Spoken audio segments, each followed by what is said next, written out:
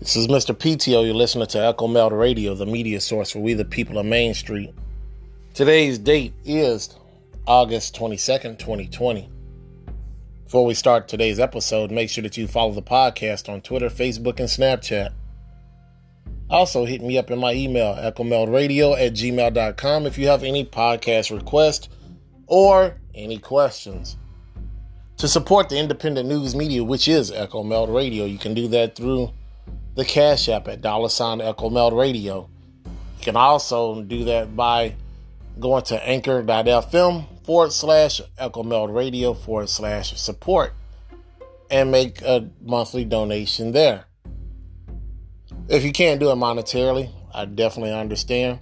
Just please make sure that you share this content with your family, friends, neighbors, colleagues, and church members. Today's title of the episode is going to be the impacts of 2020 and beyond. So, last Saturday was an interesting day. My wife and I, we went to our local plant nursery to look for some seeds, and we were told that they were sold out. First reaction was like, yeah, that sounds about right. It's 2020. What isn't sold out? I talked to the brother that worked there for a little bit, and he told me something I have heard of before, but never experienced, which was the reason why he was sold out of seeds. And he told me that it was Monsanto that bought up his supplier's seeds, then shut down the farm.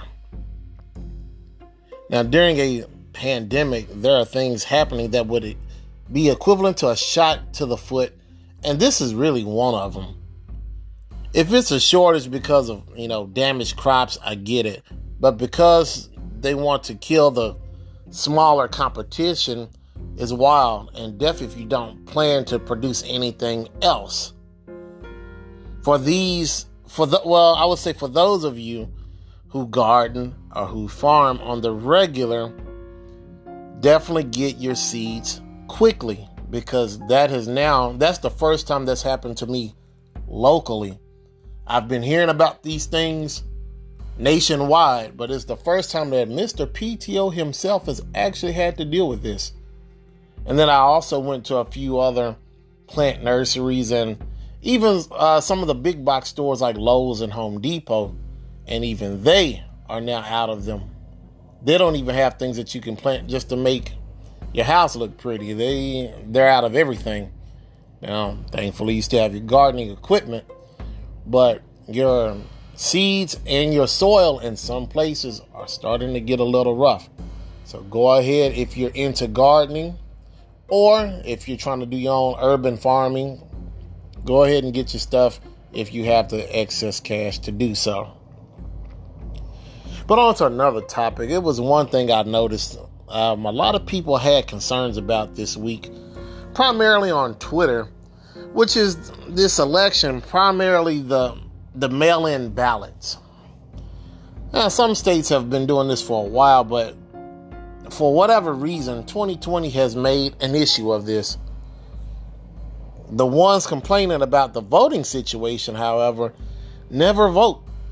And now I guess they see why they should after what happened in 2016. But like any other election year, numbers will probably be down and people just won't vote. They'll just complain about the outcome.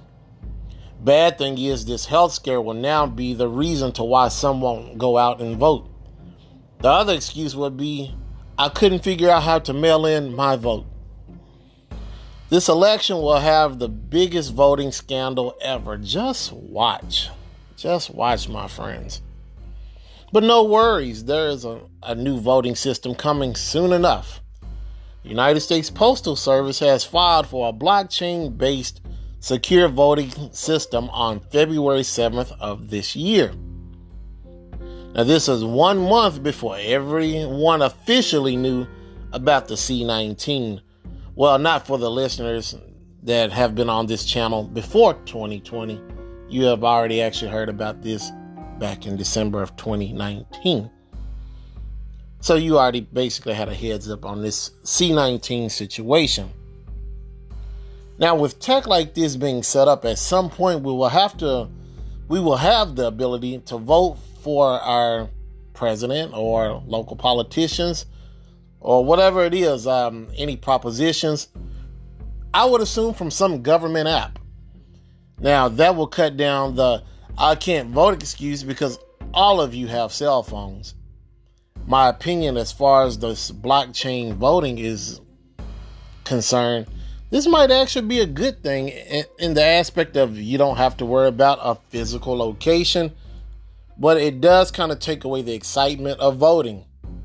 There's kind of something about seeing the signs that triggers people to vote.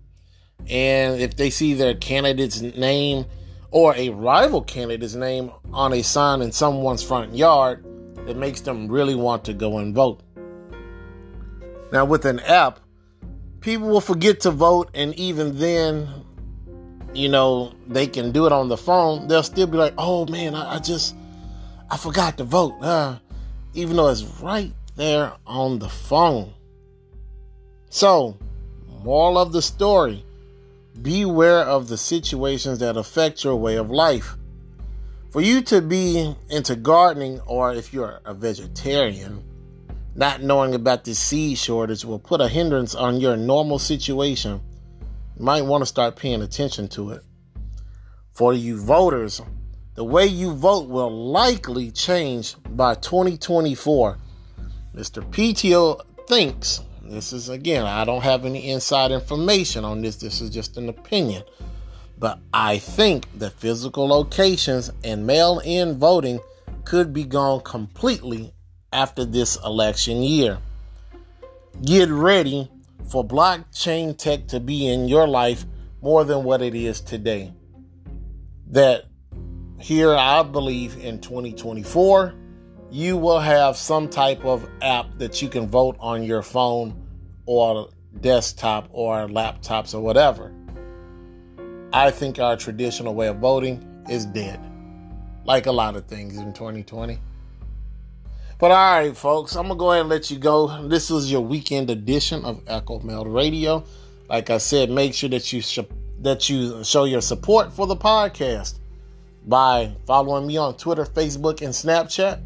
And also show your support by making a donation to $ Echo Meld Radio or going to anchor.fm/Echo Meld Radio /support. But most importantly, even over those things, make sure that you share this content because more people need to hear about these things. So I will holler at you good people later. Enjoy your weekend. Peace.